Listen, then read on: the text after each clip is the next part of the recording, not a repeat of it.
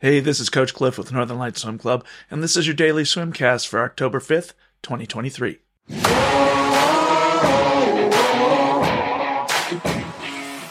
Yesterday was a short axis day, so today we're going to flip it and go long axis. We're going to start off with a little bit of freestyle and backstroke, 1050s, freestyle down, backstroke back. Let's make sure that we're focusing on a balanced rotation and a good steady kick the whole way through.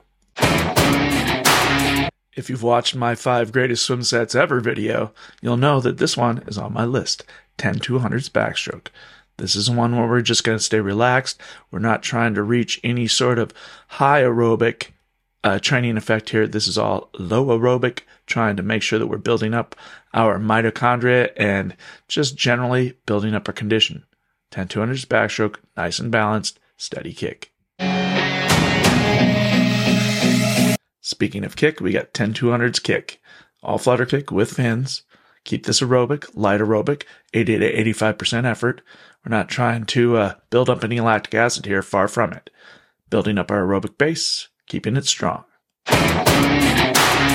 It's not long axis, but we're going to finish up with 10-25s fly. Should be fun. See you at the pool.